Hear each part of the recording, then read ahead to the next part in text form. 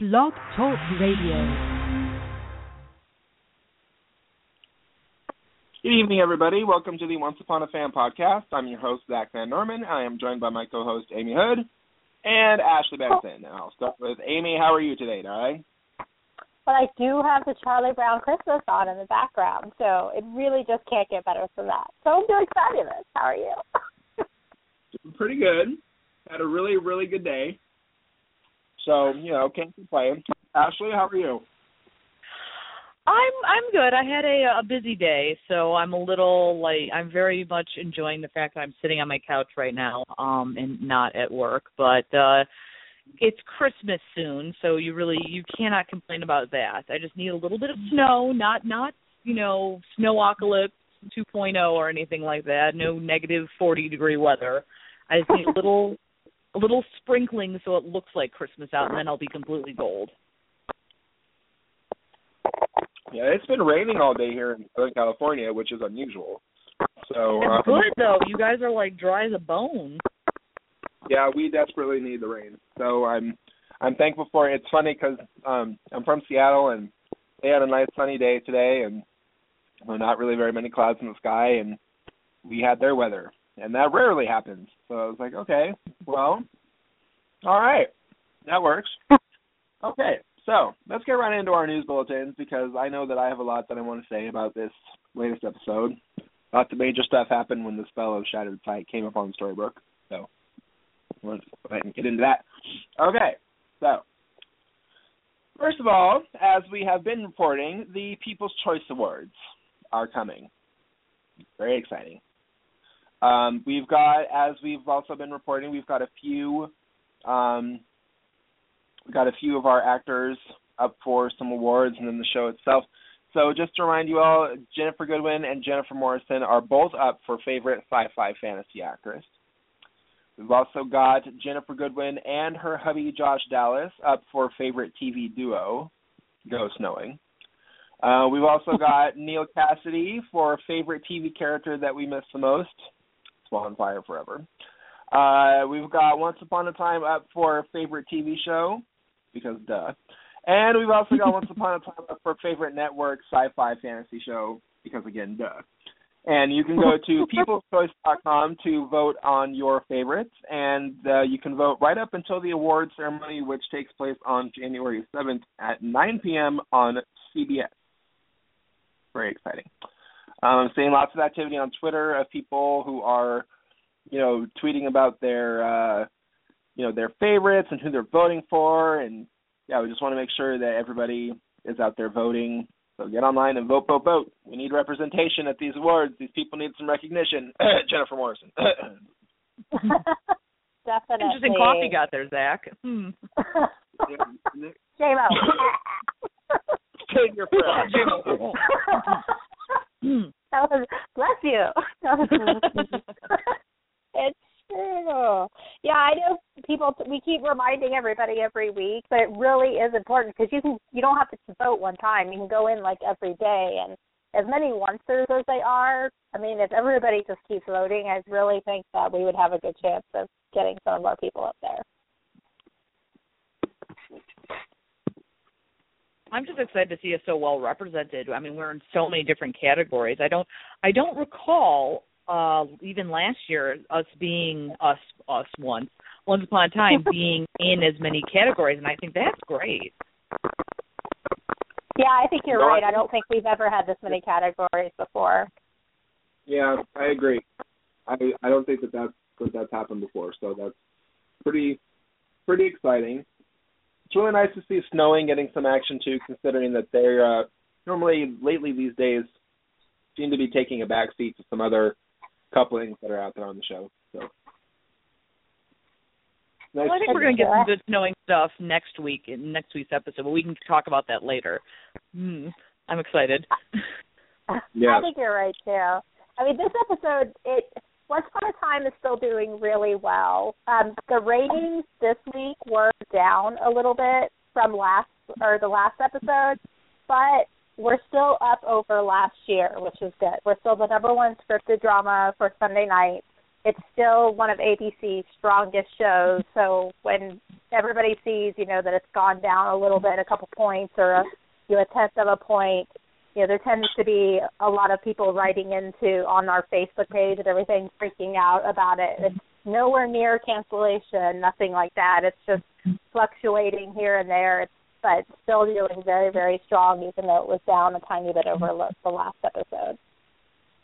Well, I think it's good that it's holding steady even over the holiday weekend because, I know personally I was not ready to get back in the swing of things on Sunday, even with my TV shows. But the fact that it held so steady us over the break and over the holidays is fantastic. Yes. I was still in turkey coma, I think, on Sunday. I had pie. I had 3 different kinds of pie. Pie. Pie coma. It just makes me want to go to the grocery store. Okay. With that being said, we've got some casting news to discuss. And also a kind of a question of the moment as well, and Ashley has that for us. I do, and forgive me if I butcher her name, but Marin Dubney, is that how you say her name, last name? I'm going with Dungy. Dungy? I think it is Dungy, yeah. Thanks, because I am so not great shape with names. I managed to mispronounce Josh Dallas on occasion. I just did. Josh Dallas on occasion. See? Anyway, Marin Dungy is cast as Ursula.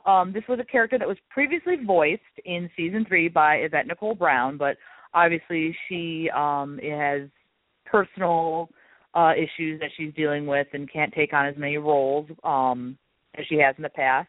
Marin was in The King of Queens and Alias, and she will be playing our live-action Ursula.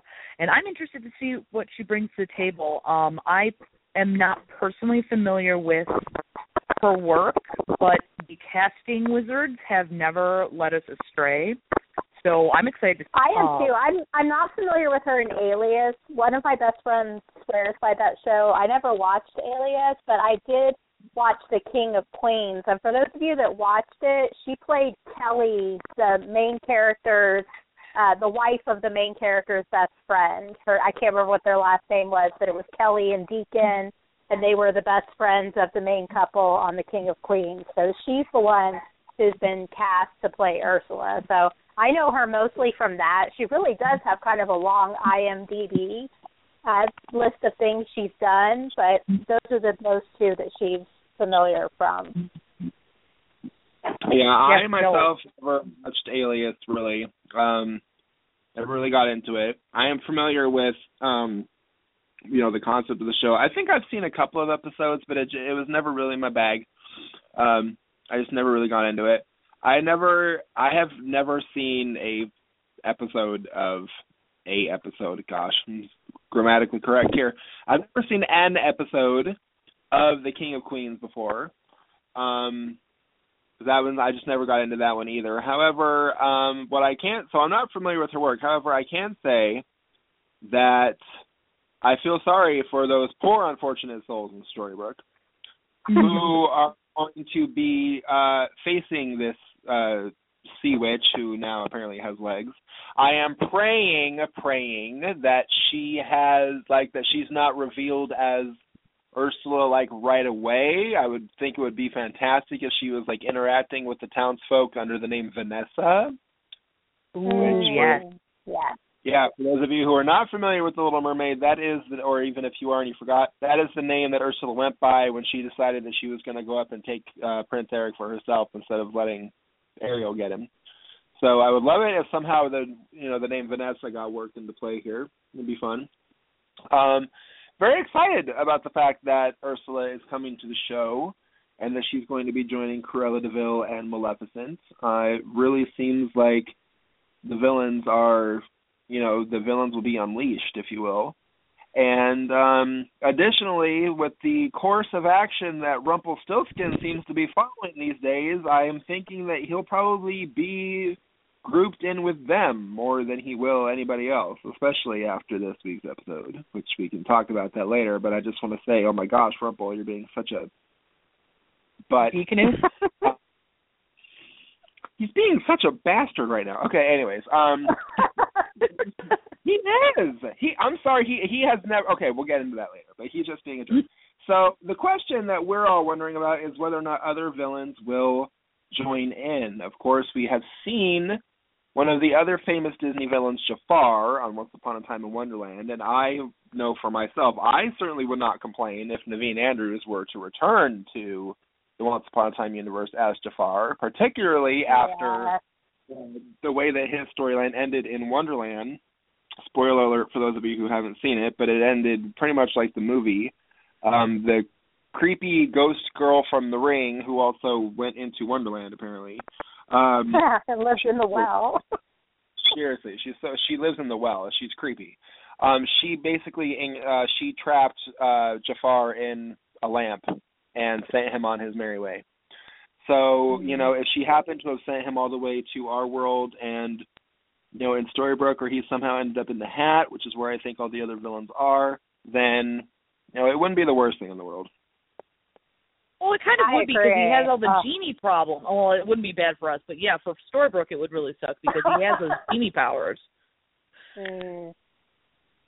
It's Can you imagine Rumpel with Jafar's lamp in his possession? Oh. He's going to need more room in that man purse. He's going to have the dagger and the hat and the lamp and Hook's heart. It's going to run out of room there. Need to upgrade. He's going to need the Mary Poppins bag. He is going to need the Merc. I do agree with that.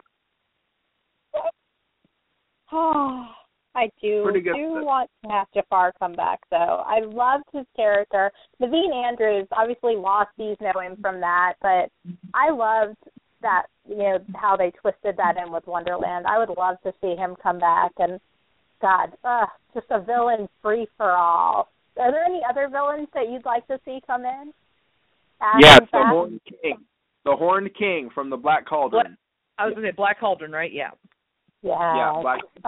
I would love to see him. Yeah, I want some kind of cauldron brew, double toil and trouble situation going on. It doesn't necessarily fit with the Disney universe, but I think that would just be so cool.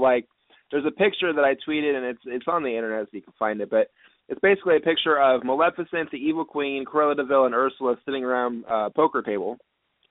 And I would really, really love to see some situation where all the villains, even Regina, even though she's kind of, a hero villain combo depending on how she feels, I would love to see her just sitting around with the rest of them and just being like, okay, how can we get revenge on all these goody two shoes? What can we do? And I would love to have Jafar there. I want Hook to be a villain again. I kind of want Rumpel to keep control of his heart over season 4B so that he can be more villainous, and just have them all gathered together for some lovely tea party with Scrumpets and Dumb and Dumber reference for anybody who didn't catch it. And that's what I want to see. And then if the Horned King were to come in and there's a cauldron, if the Shadow Man, Dr. Facilier from The Princess and the Frog showed up, I'd be okay with that. Madam Mim from The Sword and the Stone. Madam Mim. Yeah. Yes. Marvelous, Madam Mim. Love.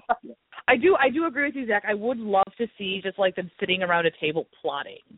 I just think, and it not even so much plotting, but just being sassy and villainous at each other. And just because the villains do get some of the best lines on this show, you have to admit.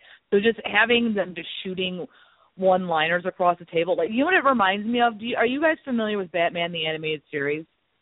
Oh yeah. There's, and I think you know where I'm going to go with this. There's one episode that I absolutely love that always sticks in my mind, and it's called Almost Got Him. And it's a later episode in the show, and it doesn't feature Batman that much, but basically it's the premise where you have Poison Ivy, Penguin, Joker, the Killer Croc, and Catwoman, I think, and they're all sitting around.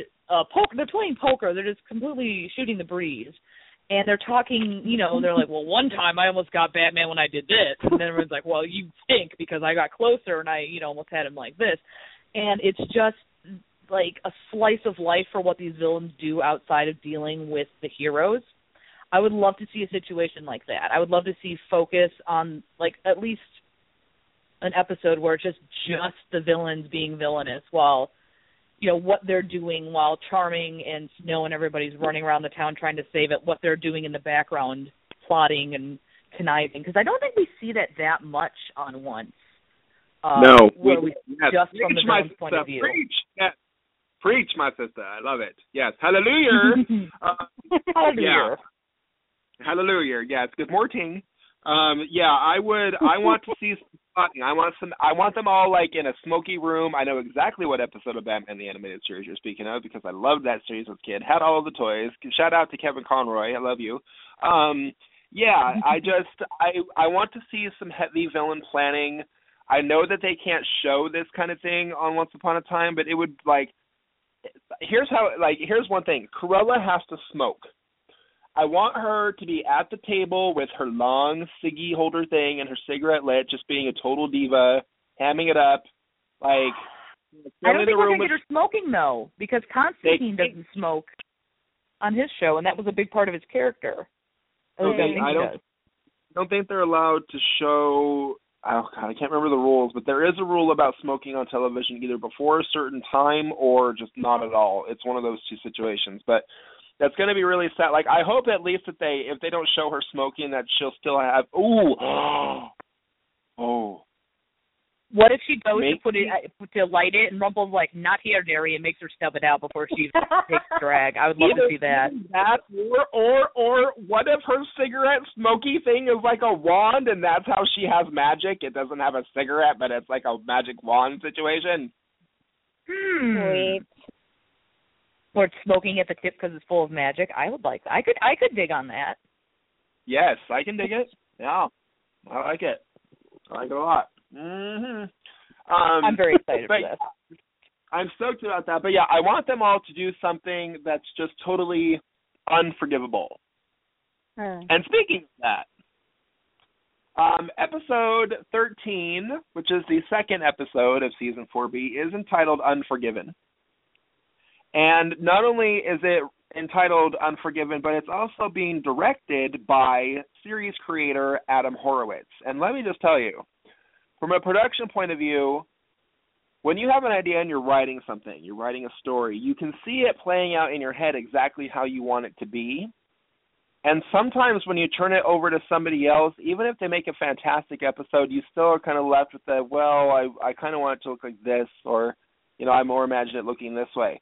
And so the fact that Adam is directing this episode and that Eddie, from what I understand, is helping him with it, even though he's not being credited, the fact that they're directing an episode together makes me really excited. Like I'm honestly so interested in their vision for this episode, where they're going to put the camera, what they're going to do with the characters, how they're going to block everybody, the kind of movements they're going to have. It's such a unique take when you get to direct something that you have written. It's very, very different experience from just writing it and then turning it over to another director. And I'm very, very, I'm indescribably excited to see what they're going to bring to the table. Amy, what do you think? I agree. I cannot wait for this episode. And he's been tweeting, that he's in town and they're working. So that's how we kind of know this is the episode that they're working on. And part of me wonders if maybe, we know by this point the villains will have come back in.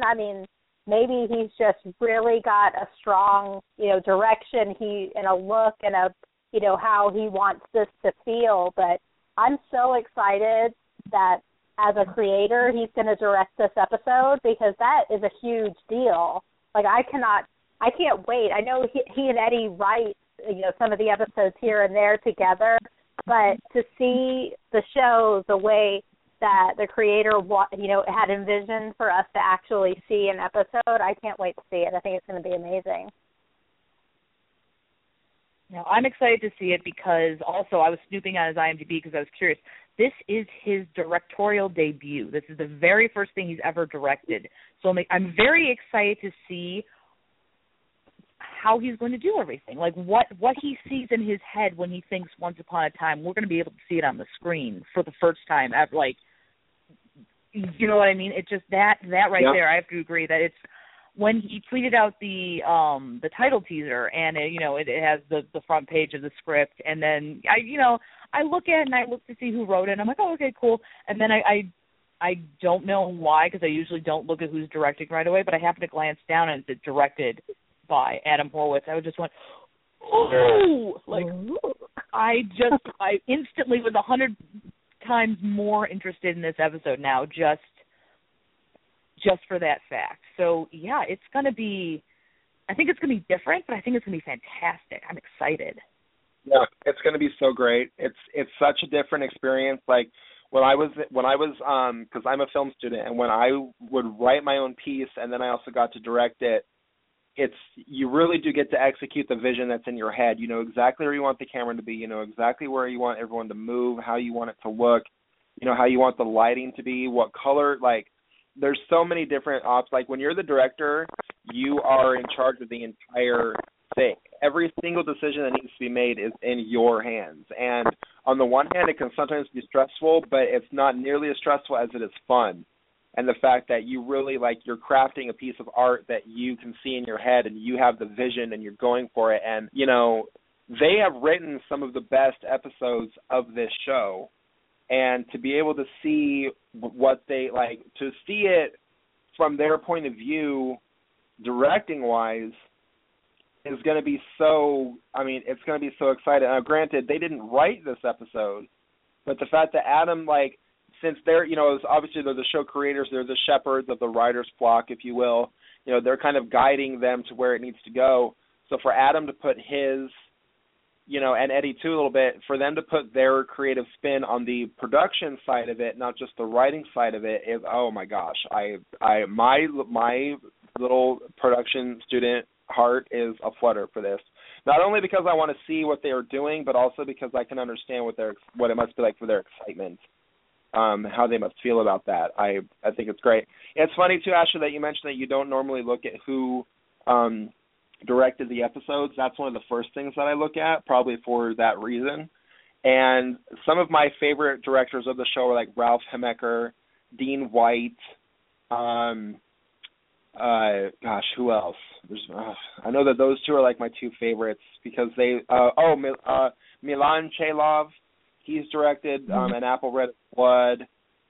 He also directed In the Name of the Brother. He directed Lacey. Like Ralph Hemecker, he directed. Oh my gosh, I can't believe he directed 7:15, but he also directed Hat Trick and Broken. Dean White directed The Land Without Magic, and We Are Both, like some really quality episodes. So I'm really stoked. Ralph Hemecker also directed the season premiere of this season. He did The Apprentice. He did Smash the Mirror Part 2. So he actually, I'm looking on here on the internet, he did season 2, season 3, and season 4, all their premiere episodes. Premiere, yeah. He's definitely he brings a strong showing to the directorial game. Yeah. Oh, that's a topic that we have never discussed on the show before, is the actual production side of things. I sense a new thread coming about for the show. We might have to have a new segment for that down the line there, ladies. Okay, so I don't want to get too stuck in that stuff because we also have our podcast schedule for the winter hiatus, and Amy has that for us. It does. I can't believe we're already getting so close to the winter hiatus. It's crazy. But you guys know we usually do a rewatch, but we're kind of all caught up since the podcast started. We've now had rewatches, and we've pretty much watched, everything. We know we've already watched this season. So during the hiatus, we are going to be watching the new show that's going to be on ABC called Gallivant, which I know you guys have seen the promos, and it looks hilarious. And every time they come on TV, I end up singing the line from the song for hours. So we're going to have exactly. So we're going to have kind of a different schedule. We'll be posting it and everything, but basically on January 13th we'll be on and we'll be talking about the first couple episodes, and then we'll go to January 27th and the next set of episodes, then February 10th, and then February 24th. and then we'll go back to being weekly because that's a bi-weekly schedule. Once March 3rd comes around, then we get back into the second set of the season.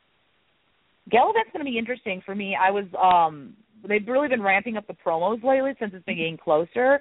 And one of the more recent ones, and I'm sure if you watch once live, you'll see it, they were talking about the guest stars that are going to be on. They've got a good crop of guest stars. John Stamos, Weird Al Yankovic. Oh my God, Ricky Gervais. Ricky Gervais. I got his name. A lot of folks who have really great comedic timing. And obviously with Weird Al, like great musical talent as well. So I'm really interested to see how they're going to weave everybody into the story. Because while we know the premise, the general, premise where it's like a fairy tale askew, we really don't know much about what happens after that. So I'm interested to see what's next. Yeah, and you said with the musical talent, with Weird Al Yankovic and Ricky Gervais has great comedic timing. They've also got some eye candy going on because John Stamos, have mercy. So anybody who watched Full House, I know you got that. So yes. Yeah, I'm stoked for the show. And Ashley, you made a good point. We don't know anything about what happens after the premiere. Essentially, nothing. We know basically the premise of the show and what happens, and that's it. And I'm kind of excited about that because just the fact that the premiere begins with the fairy tale going askew means that I have no idea what is going to happen with this story. And I like that. I like the fact that I have no idea what's going to happen. Oh yeah, I just think it's going to be a fun ride. Hilarious.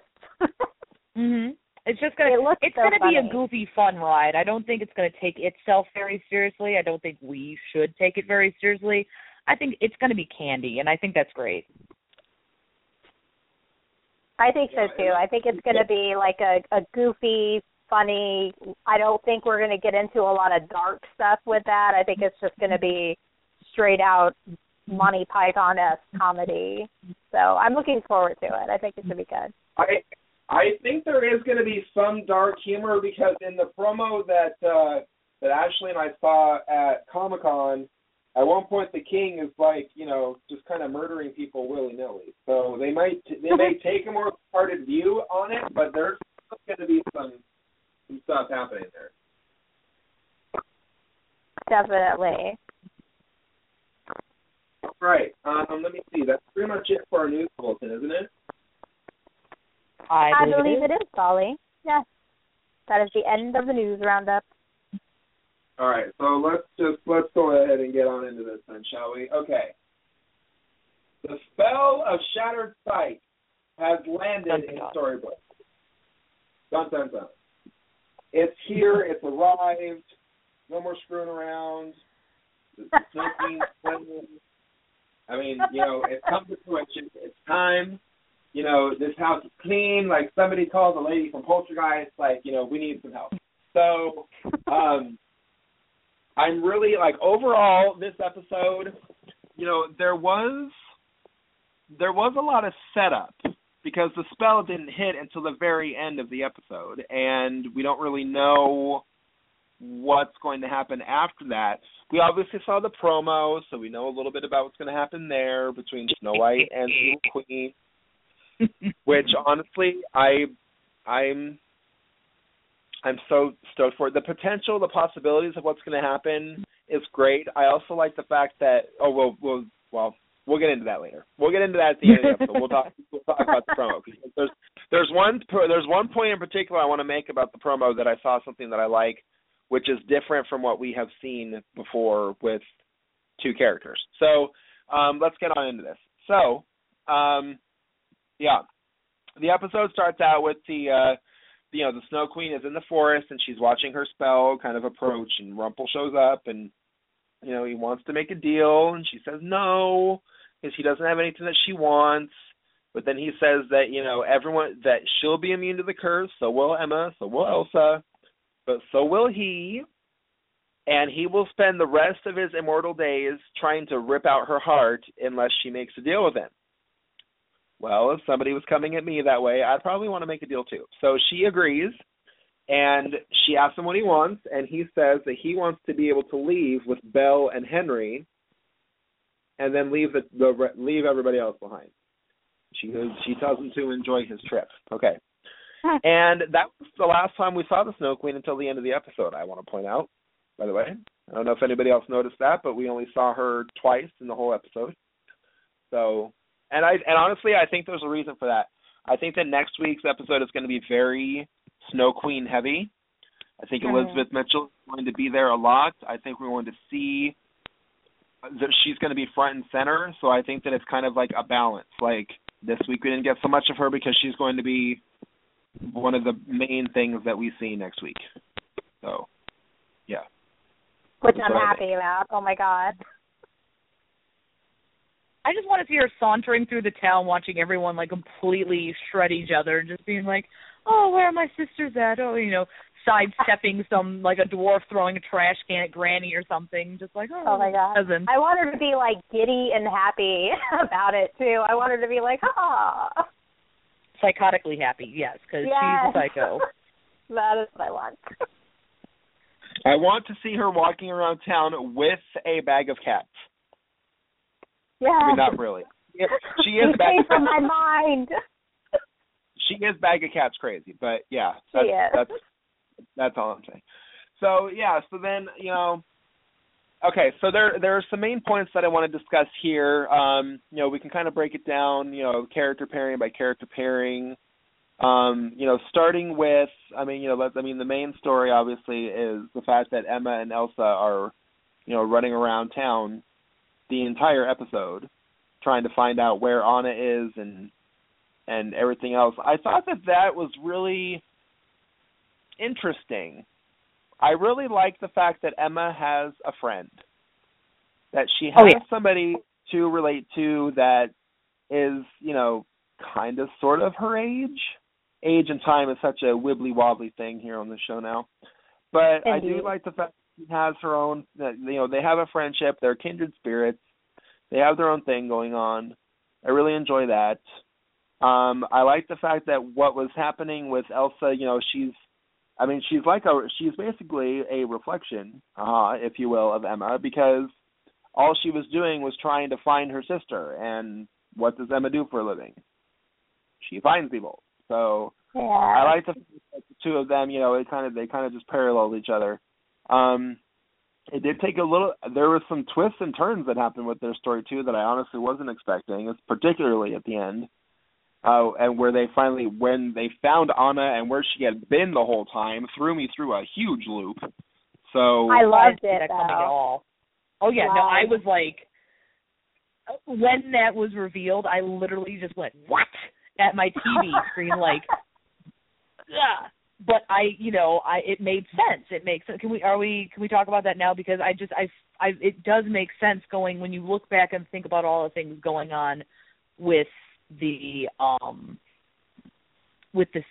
season. The fact it makes you understand why you could only hear Anna's heartbeat via Bo Peep's staff because of the state that she was in and stuff. It didn't feel like a cop out to me. Yeah, let's talk about it now. Go ahead, bring it up. Oh, I was going to say, the fact that they were frozen for 30 years, I was like, wait, but it just made so much sense, and it really gave me pause when Hans mentioned that Blackbeard was sailing the Jolly Roger. I kind of went, but then didn't really think about it. I was like, okay. And then it's so... just seeing Anna's guilt, the horrified look on her face when she realizes that, no, her sister hadn't been trapped in the urn accidentally for like a day. No, she'd been trapped in there for 30 years. And just to see Anna's reaction to that, and, that was the part where my heart started breaking and only got worse when they were in that trunk. But I do, like I said, love the sense that she was frozen all the time, and that's why she was unable to be found, and why Bo Peep's staff didn't have a good lock on her, because she was kind of in a a transitional state, being frozen and all. I love that they were frozen for 30 years. And that, I mean, they didn't make a huge deal about it. He mentioned it, and then, you know, it was just like, yes, because it fits so much better, I feel like, with the whole story that they were frozen for 30 years. Because if it had just been, you know, if they had tried to explain it away any other way, or if other things had happened, I just don't know if they could have written the outcome as well. I thought it was fantastic that they did that, and I didn't see it coming either. I didn't see it coming either. I was really, truly surprised. I you know, and honestly, what it reminded me of too is in Broken, when we first joined Philip and Aurora and Mulan, and that whole storyline is going on.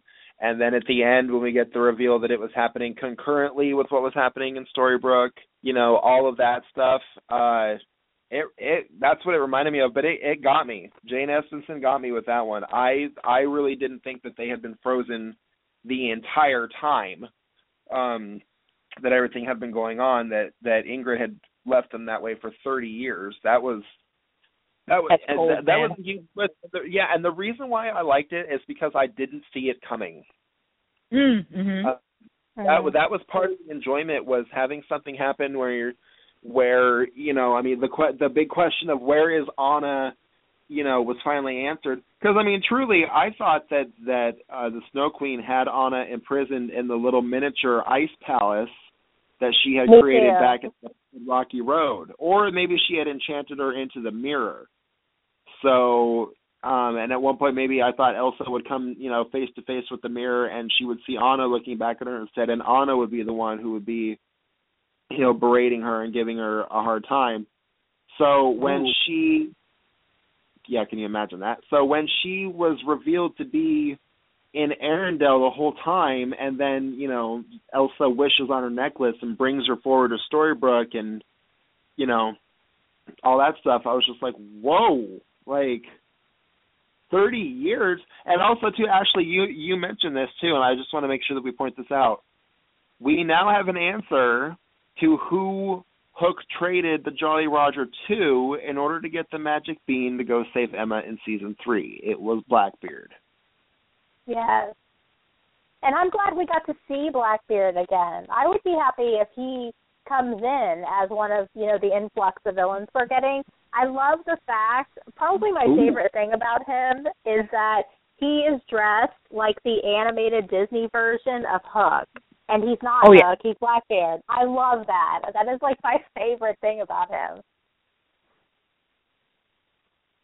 I agree, and he really brought the sass this episode too. Like I like seeing more of him, and I could see him fitting in very well. Kind of, I don't want to say taking Hook's place, but kind of taking Hook's place in the whole villain gallery of rogues. You know, when they're sitting around the poker table, I very clearly can see Blackbeard sitting in between Cruella and Maleficent. Now that you mention it, hitting now that of course.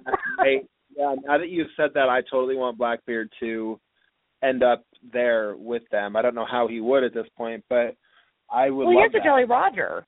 He has a Jolly Roger, and Hans made a point to say that it was an enchanted ship. I mean, considering the use of Pegasus sails and beams and mirrors and potions and lotions, I'm sure there's a way that he can come sailing in as well. Somebody get the magic lotion. Put the lotion in the basket. Well, what do you think Blue was doing at Granny's Diner? She was making magical lotions there. That Blue, she's a kinky one. I still don't know how I feel about her, even after the events of this episode. Oh, Blue. Oh, Blue. Oh, Blue. Well, and it's an interesting thing for me because jumping around, I don't want to derail us too much, but now that I'm thinking about it, jumping to Rumpel's current skullduggery, because he wanted, and I don't know why he didn't do this at first. I guess he just didn't decide it was easy enough to round up all the fairies. but as we saw in the episode, he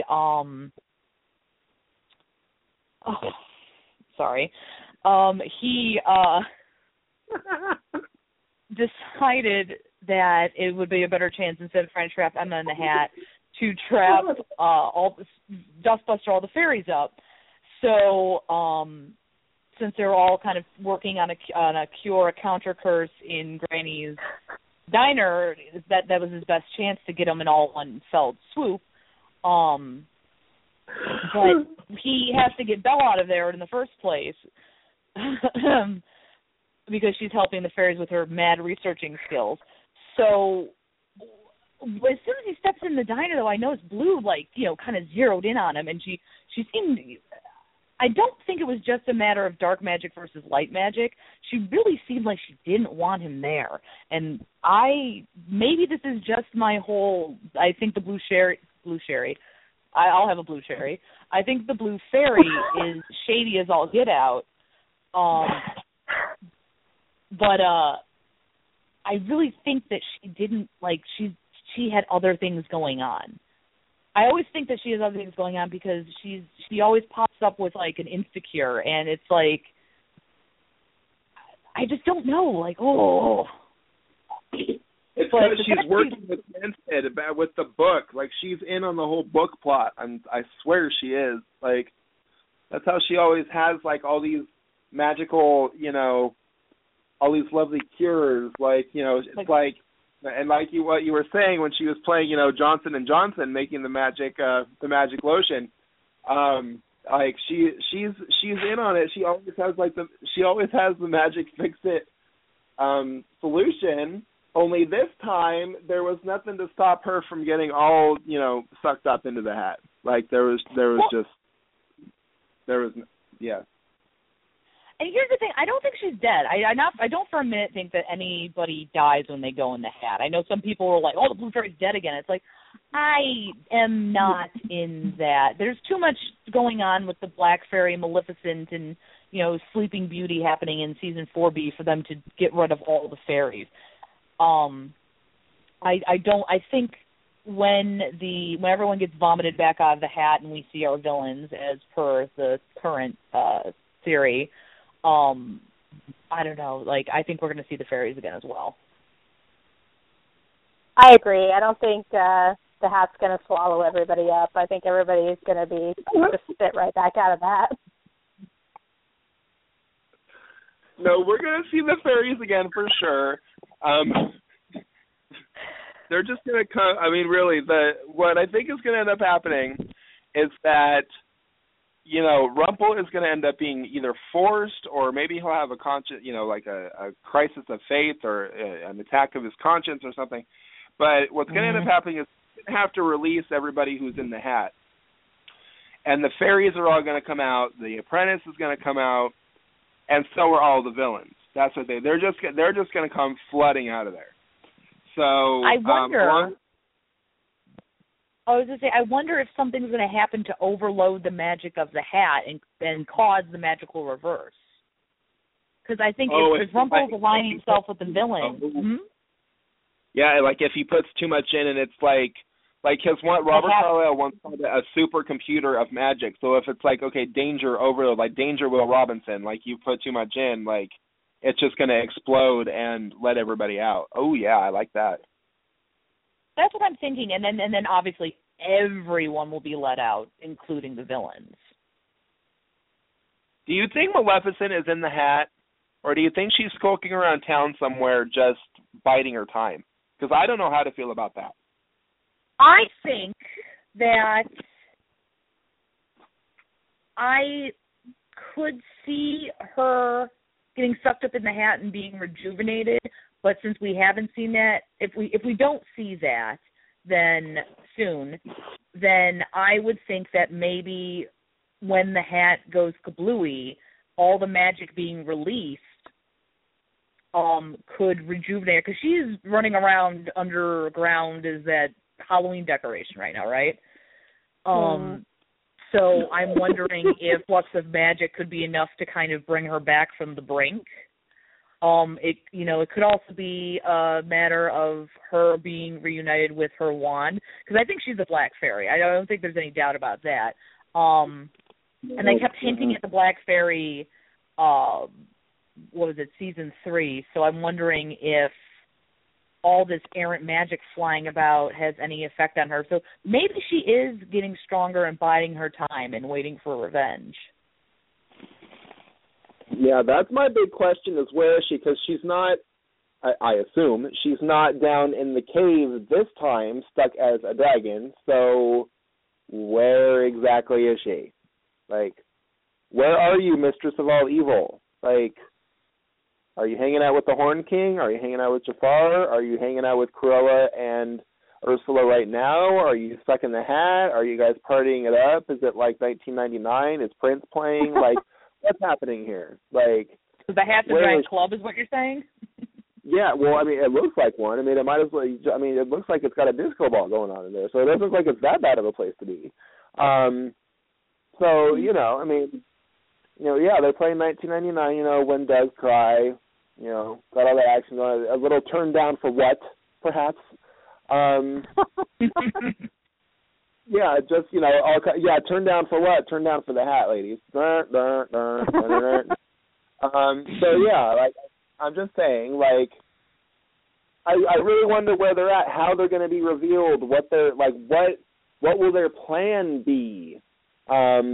What's going to happen when they're free or they're running around Storybrooke and suddenly the heroes all have to face off against them, because as Regina pointed out, and it was one of the lines that I loved, they're not just heroes, they're leaders. And they have to make, make some tough calls as far as who lives and who dies and that kind of a thing. And that actually leads us to our weekly reflection segment, and that's what it's actually going to be about, because when Regina mentioned that, it was, of course, in reference to the fact that either they could save Anna with the necklace, or they could save the entire town. And it was going to obviously require a huge level of sacrifice from Elsa in order to save everybody else.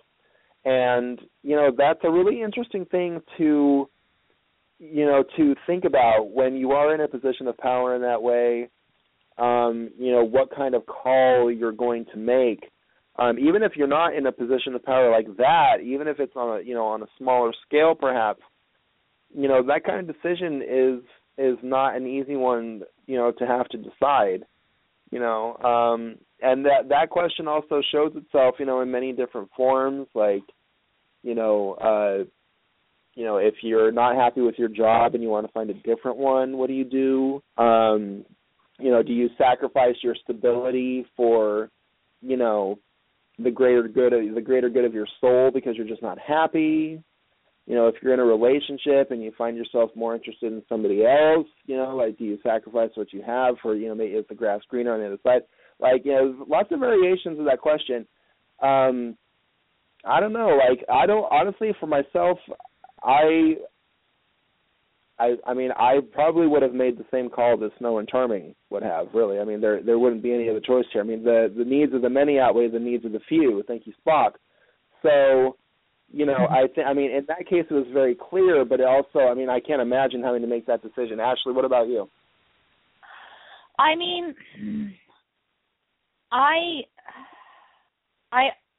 looking at it from Elsa's point of view, I understand why she made her decision, because she understands what's at stake for the town, and though she's made new friends in the Charmings and mostly Emma, I mean, the Charmings welcomed her into their home. She's still an outsider, and she's still her rock, the person that keeps her stable and sane. And there's still a sliver of hope for her to save her. So looking at it from her point of view, I understand why she did what she did. I don't have to like it, because when Emma took the Tiffany's bag back and she didn't look in it, I was like, oh, don't. And then Elsa was shown going down in the elevator. I was like, oh, because I personally have a closer tie to the Storybrookians. Is that the correct? I think that's the correct term. Yeah. But yes, I personally have a closer tie to Storybrooke than I do to Elsa and Anna as a viewer, so that's why I was frustrated. But I understand where Elsa was coming from, because she was thinking of her family, and while at the same time, Snow, Charming, Regina, and all the rest on Gilligan's Island were thinking of their family. So it was kind of, and I'm sure it wasn't an easy decision for Elsa to make herself, because of the kindness that she was shown and the acceptance, above all, that she's shown, especially with Emma, because she's basically betraying her new best friend. I mean, it's just so hard to think about, because if you think about it from both point of views, you can't choose. Yeah, it's I like agree. Sophie's. Yeah, I feel like watching it as a viewer, I mean, like you said, we have a tie to the Storybrookians. We've been watching since the beginning, so it's kind of easy to watch Elsa make this choice and be like, damn it, woman. But just thinking about it in general, I mean, honestly, yeah, it's a show, but if you say, if you were in that position, if it was like my son or these townspeople I've known for, a week and a half, there's no question in my mind. I could not be the Spock, Kirk, hero. It would be all about my son. So when I look at it like that, I can totally understand Elsa's point of view. Yeah, but what if it was between your son and your husband? Ooh. Okay, devil's advocate. Yeah. I would, in that case, I would rig the Kobayashi Maru so that there is a way to win. Can that be my answer? I don't believe in no-win situations. Always with the Star Trek with you two. I know. Yeah. That's a really hard decision. That's an interesting point, though, that you bring up, Amy, is that going for the third option, because that's kind of what Emma tried to do after they found out that Elsa had taken the necklace. She's like, no, I'm going to go find Anna and bring her back. I'm going to try. I have to try something because it's better than doing nothing.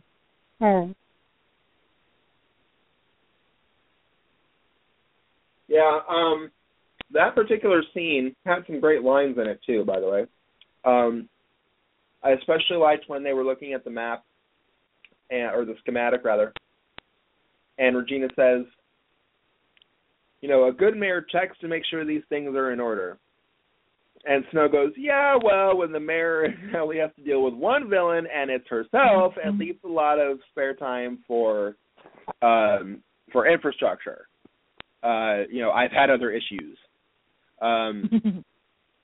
That cracked me up. And then because the other thing that was awesome, was, did you see the look on Regina's face when, yes, when she just looks at her like, hey, that was hilarious to me. I loved it. I thought it was fun. Well, also when Regina was kind of sassing Snow, she's like, what, are you going to give a hope speech? And Snow's like, nope, Elsa, screw this over. And Regina's kind of looking at her like, oh, it's serious because this Queen of the Hope Commission said it.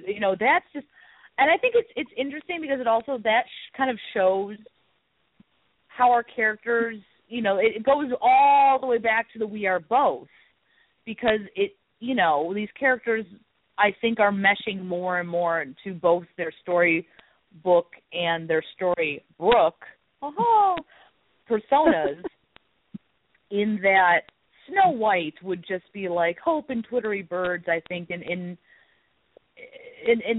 like more what we saw at the beginning of season 3, which is that we have to hope that there's nothing else. But I think through all of her experiences, she's becoming more of a realist, and she's realizing that these harder choices that she has to make, and the consequences she has to deal with, I don't want to say it makes her more cynical, but it makes her more realistic. Like, I think hope is always going to be her go-to.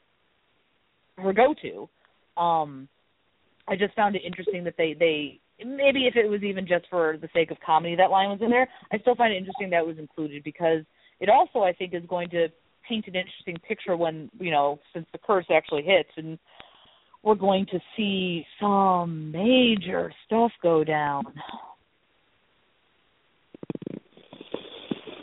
Are you talking about next week with the Shattered Sight now?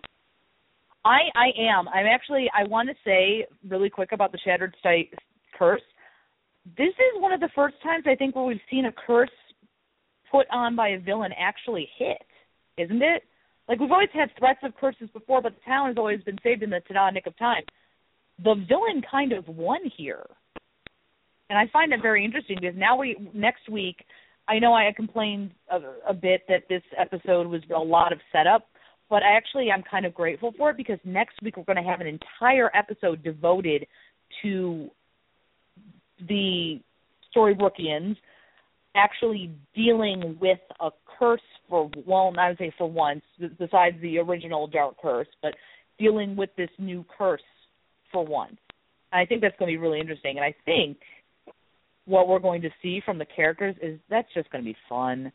That last scene, if that very last shot is anything to go by, that was my favorite. The last 5 minutes were my favorite thing in the entire episode. Just the shots of everyone waiting for the change to happen, and then if you guys can take it from here, but that last shot with Snow and Charming, that was fantastic.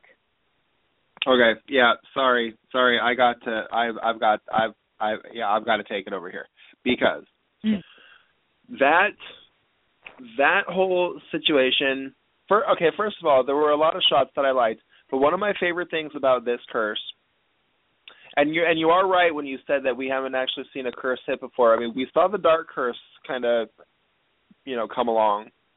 But we only really saw it from the castle point of view. We didn't see everybody running and scrambling and, trying to make a break for it like they were. We saw it at the castle, and that was it. And then the next curse that we saw was, Pan's curse, basically. Coming to, just take, destroy their lives, basically, and instead... Wait. No, the next thing that was threatening the town was the failsafe curse with the diamond in Season 2 with Greg and Tamara. Right. Well, that was more... I wouldn't consider that a curse. That was just general, nuclear destruction, basically, on a magic level. All right. I wouldn't consider... it wasn't a curse. They were all just going to be destroyed, and that was it. That's not so much a curse. It's just, finality. So... the next curse that we saw was when, Pan's curse was coming, and then Regina stopped it and took them all back to the Enchanted Forest. And what's so funny, too, is that if you watch Going Home and then New York City Serenade, immediately back-to-back, and you skip over the stuff with Emma and Hook in New York, if you go right from the scene where Emma and Henry are driving away, and the curse comes, and then the town line fades, and then it goes to black, if you go right from that moment to the beginning of the next episode when the cloud is coming in, it's so surreal to watch it and realize that, it literally, they were just there and happening. It's so strange. I almost want to edit it together and, kind of get the episodes and edit it together and make my own cut of it. I think that'd be fun. But it's bizarre to watch that. It's kind of like if you watch the pilot and then you watch Welcome to Storybrooke, back to back. Yes. It's really weird to watch the events it happens so sequentially like that, because it's normally played so out of order. It's really bizarre. But so after Pan's curse came, then we had the Charming curse come, and again we only saw that from the viewpoint of Charming, Snow, and Regina as well. We didn't see everybody running for it. So this is the first time, you're right, that we've ever actually seen a curse taking effect and hitting everybody all at once. And the thing that I like about this one is that even though, it's purple, I love that every single shot of that spell includes the glitter of the glass.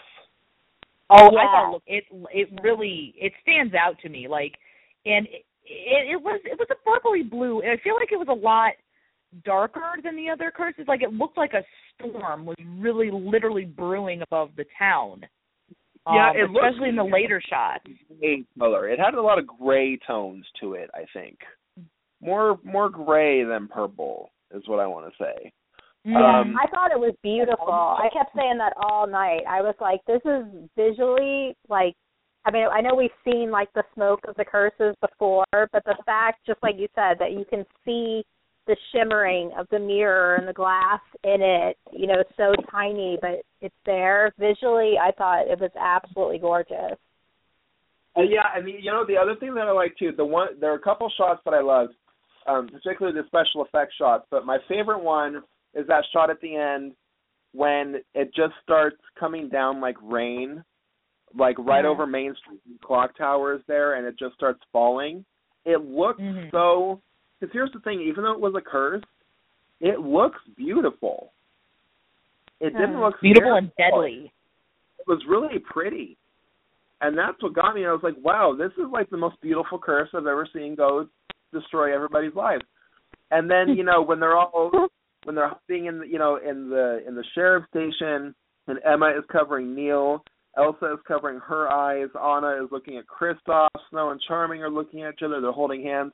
Like, to see that actually take effect as it starts coming in through the air vent, just the glass, and then it goes into their eyes.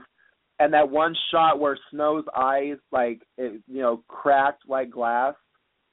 Oh, that was fantastic. And then seeing the reverse shot of that with Charming and how he had broken, you know, shattered sight, and then it kind of faded away, and then they looked at each other with just this look of hate in their eyes. It was like Kirk looking at a Klingon.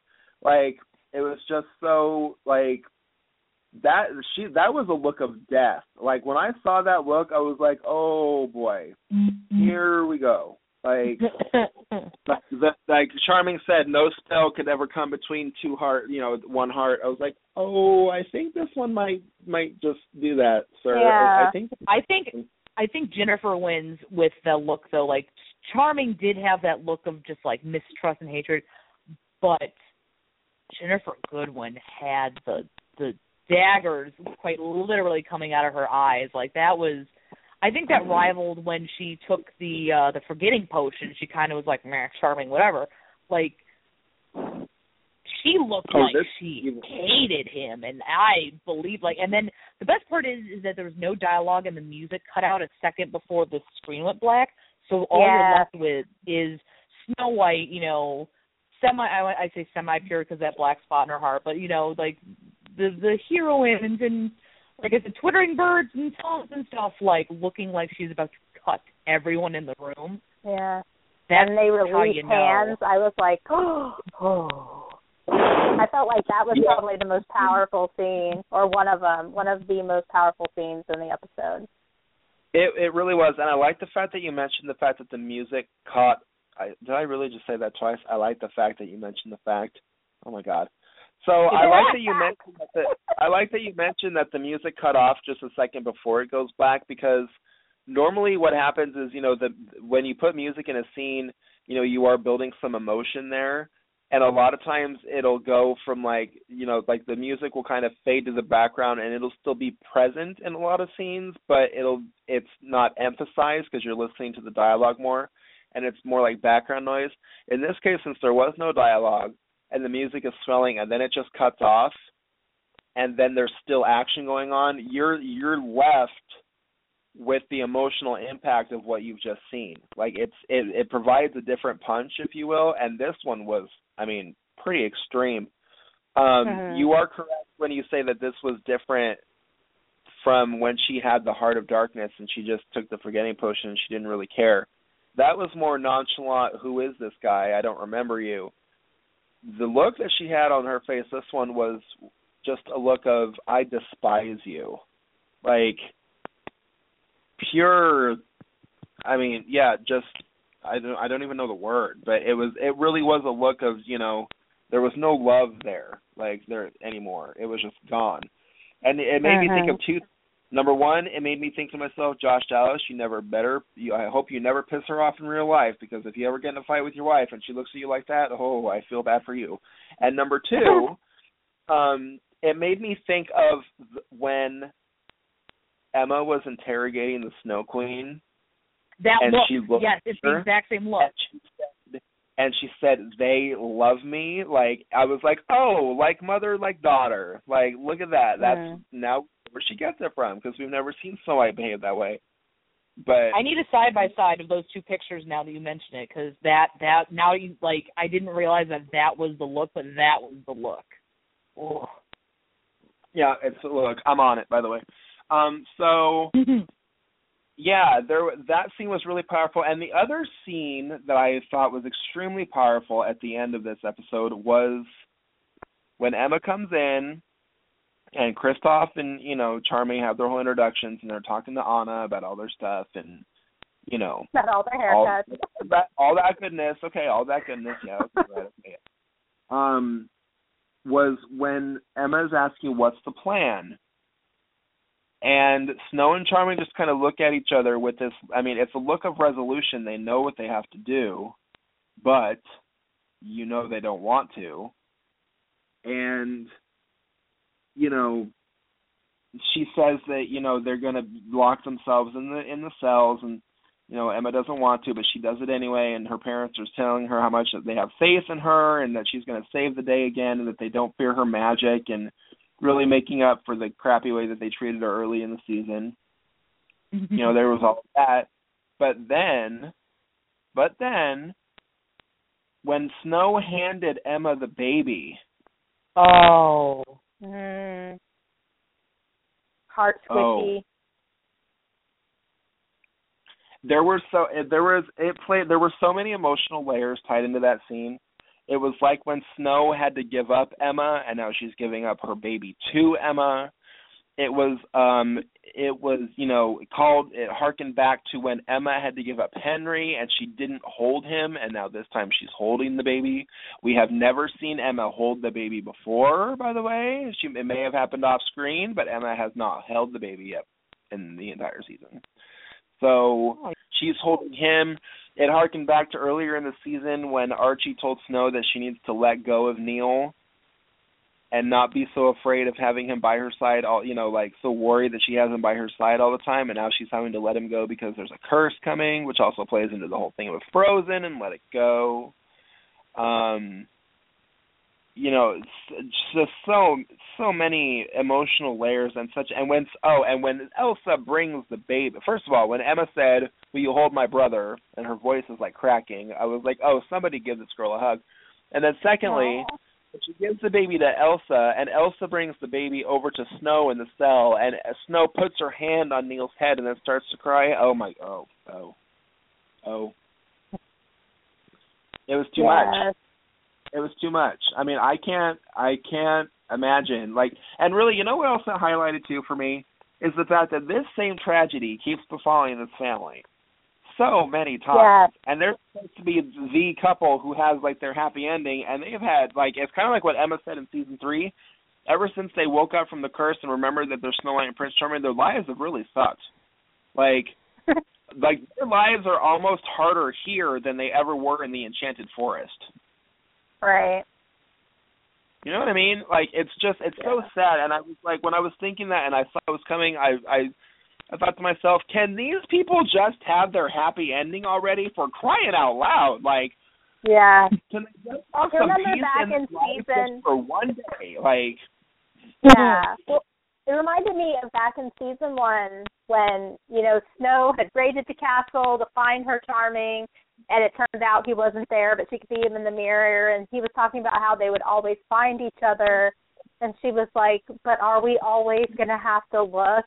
Is there ever going to be a time where we don't have to constantly keep, going through this? That's what I thought of, and then when she handed Emma the baby, I was like, oh, sniff, sniff. But just the last 10 minutes of that episode, even going back further in the episode when Anna and Kristoff were in the trunk, what really got me was, Anna lost all hope, and she just wouldn't look at Kristoff. She wouldn't fight to free herself. And then she suddenly starts saying her vows, and I was like, oh, sweetheart, no, please don't do that. Like, I really thought she was kind of a goner there for a minute because it was just it was so emotional. Like, and that's the thing is, like, I liked Frozen. I'm not gaga for Frozen. I like Anna. I find her a bit much at times, but I think that the actress really, really stands out to me. I mean, I think she has movie Anna spot on, but I think where she really, really shines is when she deviates away from that a bit, like when she plays Dark Anna, or when she in this scene where she's literally drowning in despair and water, and she so like her voice is cracking and she's saying those vows, and I'm just like, wow, and from that point on, like, granted, you had the reunion of the sisters, but, like, from that point on, it was just an emotional roller coaster with everything that was happening with the Charmings and the end of the episode. So that was an emotional scene, because Anna has no matter what has happened, I mean, aside from the Frozen movie, and just in this arc of one, she's always perpetually hopeful. She always is. It's all about the bright side. There's always a way.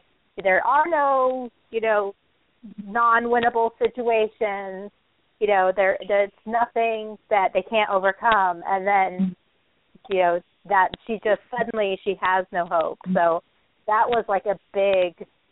I felt like that scene, just like you said, that had a huge emotional impact. Yeah, when the hopeful become the hopeless. It's really, I mean, it's too much. That's when you know you're in trouble. Mm-hmm. Yeah, exactly. That's when you know that, something is wrong. Like, something is really wrong. Mm-hmm. Yeah, it was just, oh. And Ashley, to your point, Elizabeth Lail, I have never seen, first of all, there are very few times when an animated movie gets translated into live action. It's a very rare occurrence. It doesn't happen very often. It's happening more now, but it's not been a common occurrence. And maybe that's what makes this stand out to me more, but I have never seen an actress embody an animated character so completely in anything that I've ever seen before. Elizabeth Lail, she is Anna. Yeah, I now understand when I've seen reviews of something online, if people are talking about something and, they say like Meryl Streep is, insert every Meryl Streep role she's ever done because, it's Meryl Streep. Batman. Yes, Meryl Streep is Batman. Yes, Meryl Streep is Batman. Yeah, like there is, I mean, she's so good. She has captured not only her body language, but she's also captured like her speech patterns, like everything. This girl she's is a newcomer on too.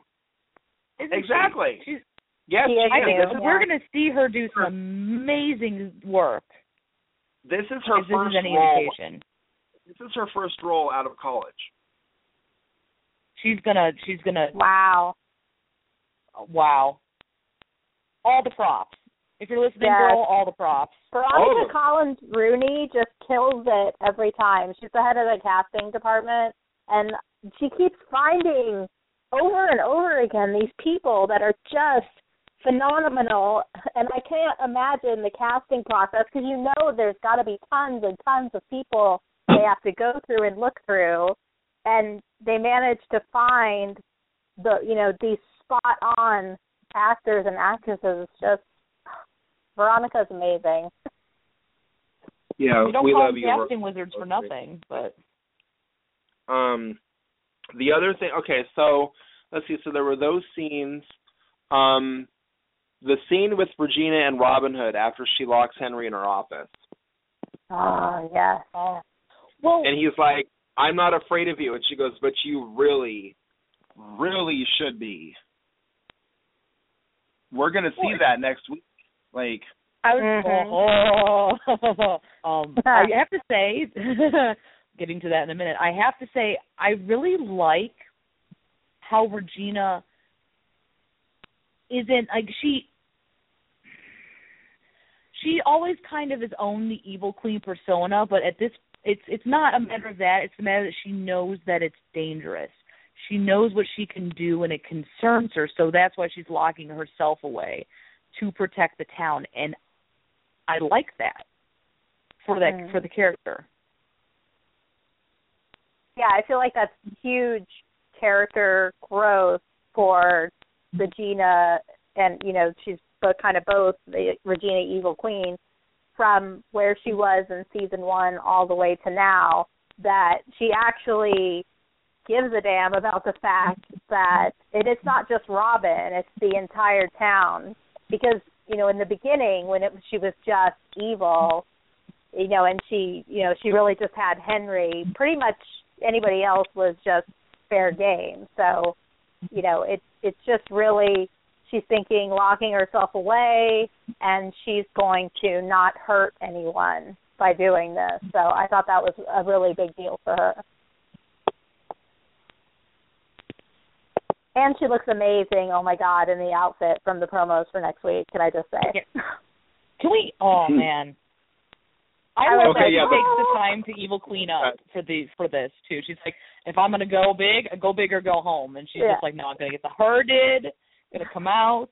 Well, I imagine her getting hit by the curse and then looking in one of her mirrors and being like, what the hell am I wearing? And then, poof, getting her Evil Queen wardrobe back on. I was going to say, she's got all those trunks and, like, all of her secret Evil Queen Christmas tree dress room from season 2 down there. So she's probably, I would actually love it if we got a scene of her looking in the mirror, smiling evilly, and then, like, opening up her Evil Queen wardrobe, like, for her Evil Queen selection to just Evil Queen it up.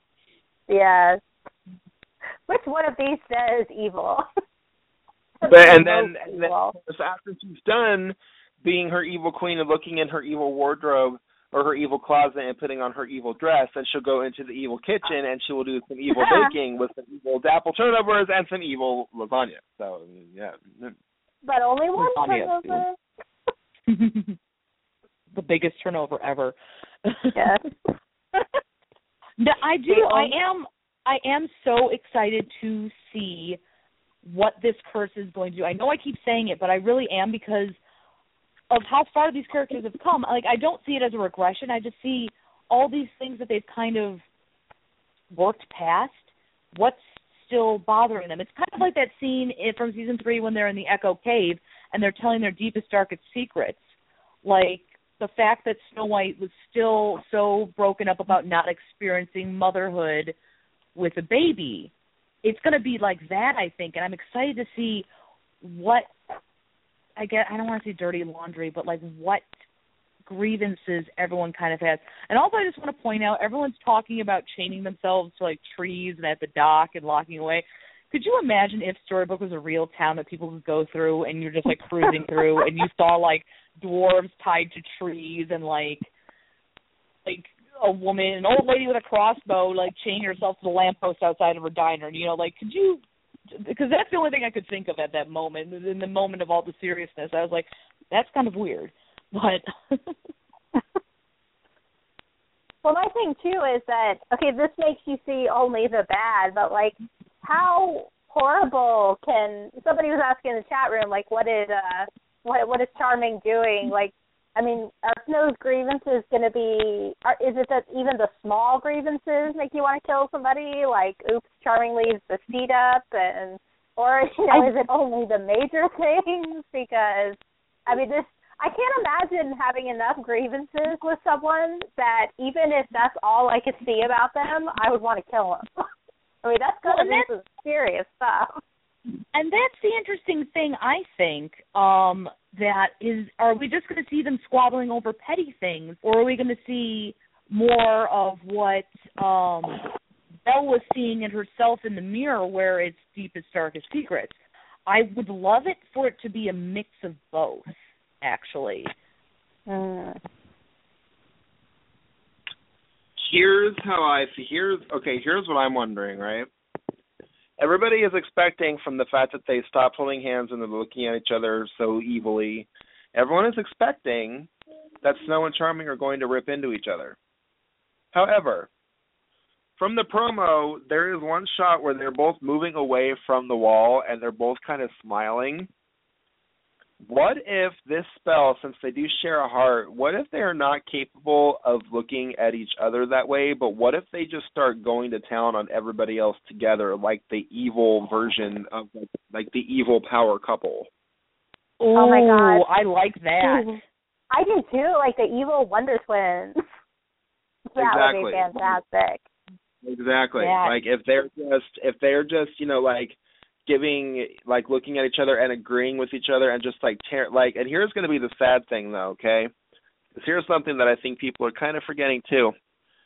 The spell just hit and Emma is still in the room. Oh, so wow. And after Snow just said we don't fear your magic and all that stuff and kind of, you know, gave Emma an aura fluff to make her feel better. Imagine what will happen if they start ripping into their daughter now. Oh, that's not going to be good. It's going to be no really more tragic. Duffy. So, I mean, I wonder what because so we know Rumple isn't going to be, or he's not affected, but I wonder if Bella's going to go all Lacey. I mean, I wonder what Robin Hood and Will Scarlet are going to be like. I wonder what Hook's going to be like, because in the promo we see Hook going into the mayoral office. What is he doing there? You know, there's just so many questions for next time. I don't have a lot to like. I can't predict what's going to happen because I think this spell is making everyone so unpredictable.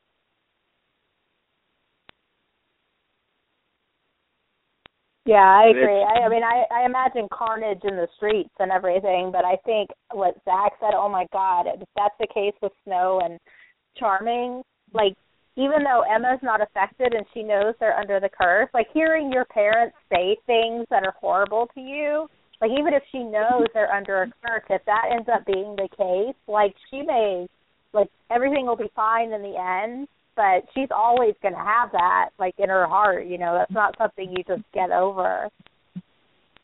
I wonder what Henry's going to be like, or what he's going, because here's the thing that's interesting. Henry, aside from what he perceived Regina to be when he was younger and what he saw in the storybook, he's never actually seen Regina in person, full-on evil queen. I wonder how that's going. I hope they have a scene together. I hope that there's a scene where she goes to the mayor's office intent on taking back her chair, and she runs into Henry. And if she starts to give him, like, if she starts tearing into him, can you imagine, like, what he's going to be able to say to her? And then when the curse is broken, what that relationship would be like afterwards. See, there's so many interesting things that could happen from this curse. I cannot get over how excited I am to finally see it. Here's the other thing that I thought of too. Everyone's expecting this curse to be broken by, you know, the end of the, you know, like in the next 2 weeks, because next week we'll see what it's all about, and then everyone is expecting it to be broken and everything. But what if, just what if, the finale being called Heroes and Villains is suddenly turned on its head, and what if all those villains that are now in town, like what if Rumple, and I'm literally just having this idea right now as I'm speaking, what if Rumple gets all the villains together because they can't break the shattered sight, and all the heroes have suddenly become villains to each other? What if Rumple gets all the villains together and are like, okay, look, we have to save these people from themselves? Well, he would do it, I think, because he wouldn't be able to get out of town. So, I mean, he would. So I think it's very conceivable of him rallying the troops, so to speak, you know, being the lesser of two evils in that situation. That would be very interesting. God. Yes, what if the villains, like, are the ones who are least affected, so they have to kind of be the heroes and save the rest of the town from this curse? Oh, my God, I love it. And that's why it's called Heroes and Villains, because the heroes have become the villains, and the villains are now the heroes. I just want all the villains. So basically we're just going to see like so much just like sass and wickedness, if that's the case. And wardrobe. Fabulous and wardrobe. Oh, my wardrobe. God. And cleavage. There will be cleavage for days. Indeed. Well, and I do get good cleavage. Well, we spent the first half of the season watching the Snow Queen and her snow globes, so you know. Oh, yeah, all right. Team Snow Globe. That's so true. So yeah, I'm so excited for. It's always have this season. Yeah, I am so excited. Like, you know, maybe Khan will become running out of there. You know, like Benedict Cumberbatch, or you know, they'll just, Ricardo Montalban. Yeah, like the Borg Queen, Alice Creech comes out. You know, we've got some Darth Vader action going on. Loki appears too. Like, you know, just everybody. Ooh, you know what it makes me think of? You know what it makes me think of? I wonder if, and I don't know if we'll even see these characters or not, but like, I wonder what Dr. Whale would be like as a villain. Like, would he create a monster? Are there vampires? Is Ruby? Ooh, what would Ruby like? Just be a wolf? Would she just be like? She would be. Ooh, oh my gosh! Can you imagine what Ruby would be like under the Shattered Sight Curse? Oh, can we please get Megan Ori back on the show? Oh my God! Yes, can we get like her and Granny going at it next week? I want to. Can you imagine just? I'm thinking. Can you imagine just like the spiteful booby trappery that people would do too, like in this, like to kind of protect their home base. Like, could you see grannies like fortified with Granny on the roof, like the next one goes between your eyes, or like the dwarves like with their picks just like rolling down the streets like some gang. There's so much potential for what's going to happen. So you're saying they'd be walking down the street like the dwarves of anarchy? Yeah. Yeah. Can you imagine like what it would be like to see like and you know what? I'm glad that you mentioned that because something in the promo made me think about this. Oh, we still need to discuss that fight scene between Snow and Regina too. We only have 3 minutes left. Okay, so. First of all, when Hook is going into Regina's office, he trips over Henry's marbles. And so I'm wondering, did Henry do that after the curse hit and he's being a little brat, or did he do that beforehand to stop anybody from coming in there to, like, trip him up? Okay, Good question. That's my first question.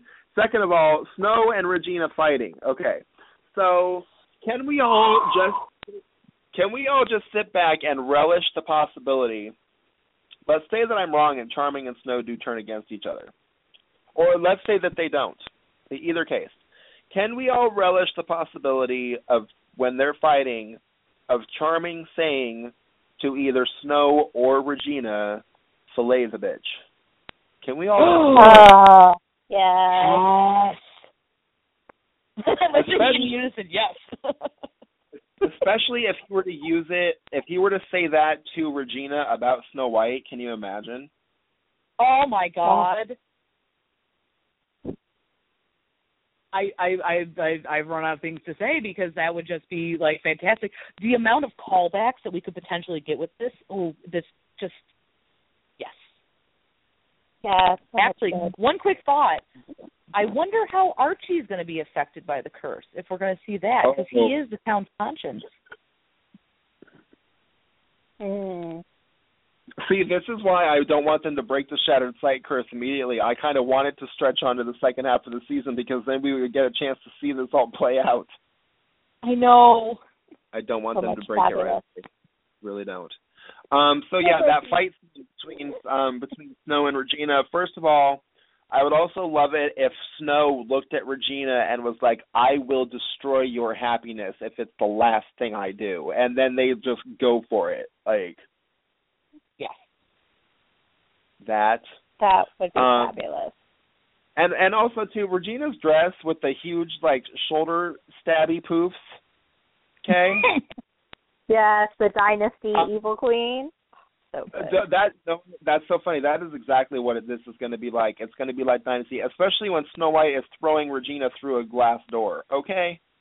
And that was the point that I wanted to talk about earlier, is the fact that normally whenever they have a fight, Regina gets the upper hand. Like, even when they were on the ship in season 3 and Snow punched Regina in the face and then Regina punched Snow, it still kind of felt like she had the upper hand a little bit there. Mm-hmm. And I love the fact that Snow is throwing Regina through the door and she's finally just letting her have it. Like, and I really hope that we get some dialogue there where she's just like, "You ruined my life. This is like, you bitch," basically. Well, like, just if you totally think about it, talking about, you mentioned the ship, we did get a taste of what this could be on back on the Jolly Rancher with Jolly Rancher. Wow. The Jolly Rancher? Yeah. On the Jolly Roger with the mermaid powers, messing everybody up. So I think we got a taste of it, but I think it's just going to be so much more now. It's going to be more fleshed out, and I don't think it's just going to be blind fury. It's going to be skullduggery and sneakiness, and it's going to be grudges, and that's where the fight's going to come from. It's not going to be heat of the moment so much as, like, planning and plotting. I hope that there's some serious consequence. Like, I don't want, any of my favorites to die, but, like, I want there to be repercussions after this. Like, if, there are some serious rifts between people even after it gets the curse is gone, or, I want to see some serious conflict. I do want somebody to die. I don't want somebody to die. Not because I want someone to die. I mean, that sounds horrible. I want someone to die, not because I want someone to die. Yeah, that totally makes sense. But no, I want somebody to die because I think that it would up the ante of the drama. Like, it would show that, this curse isn't like the other ones. They actually have, some consequences.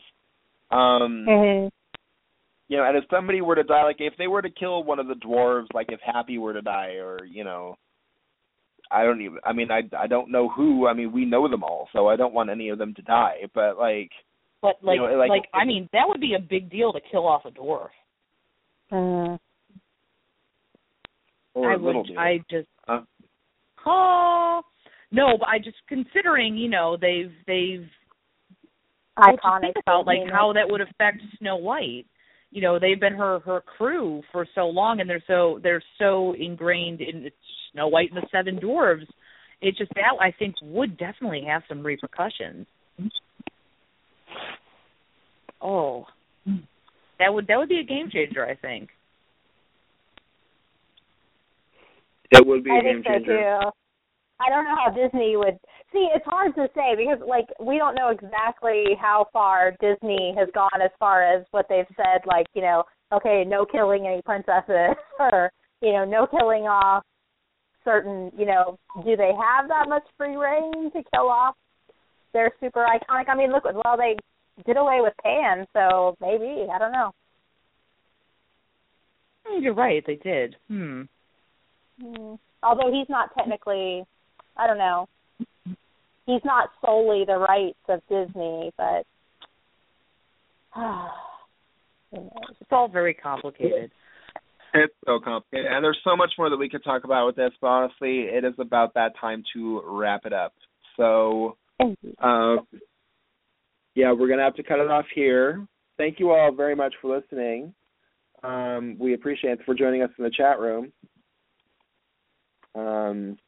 I can't wait for next week when we get back and start talking about what happened when, next week we're going to see the Royal Rumble, if you will.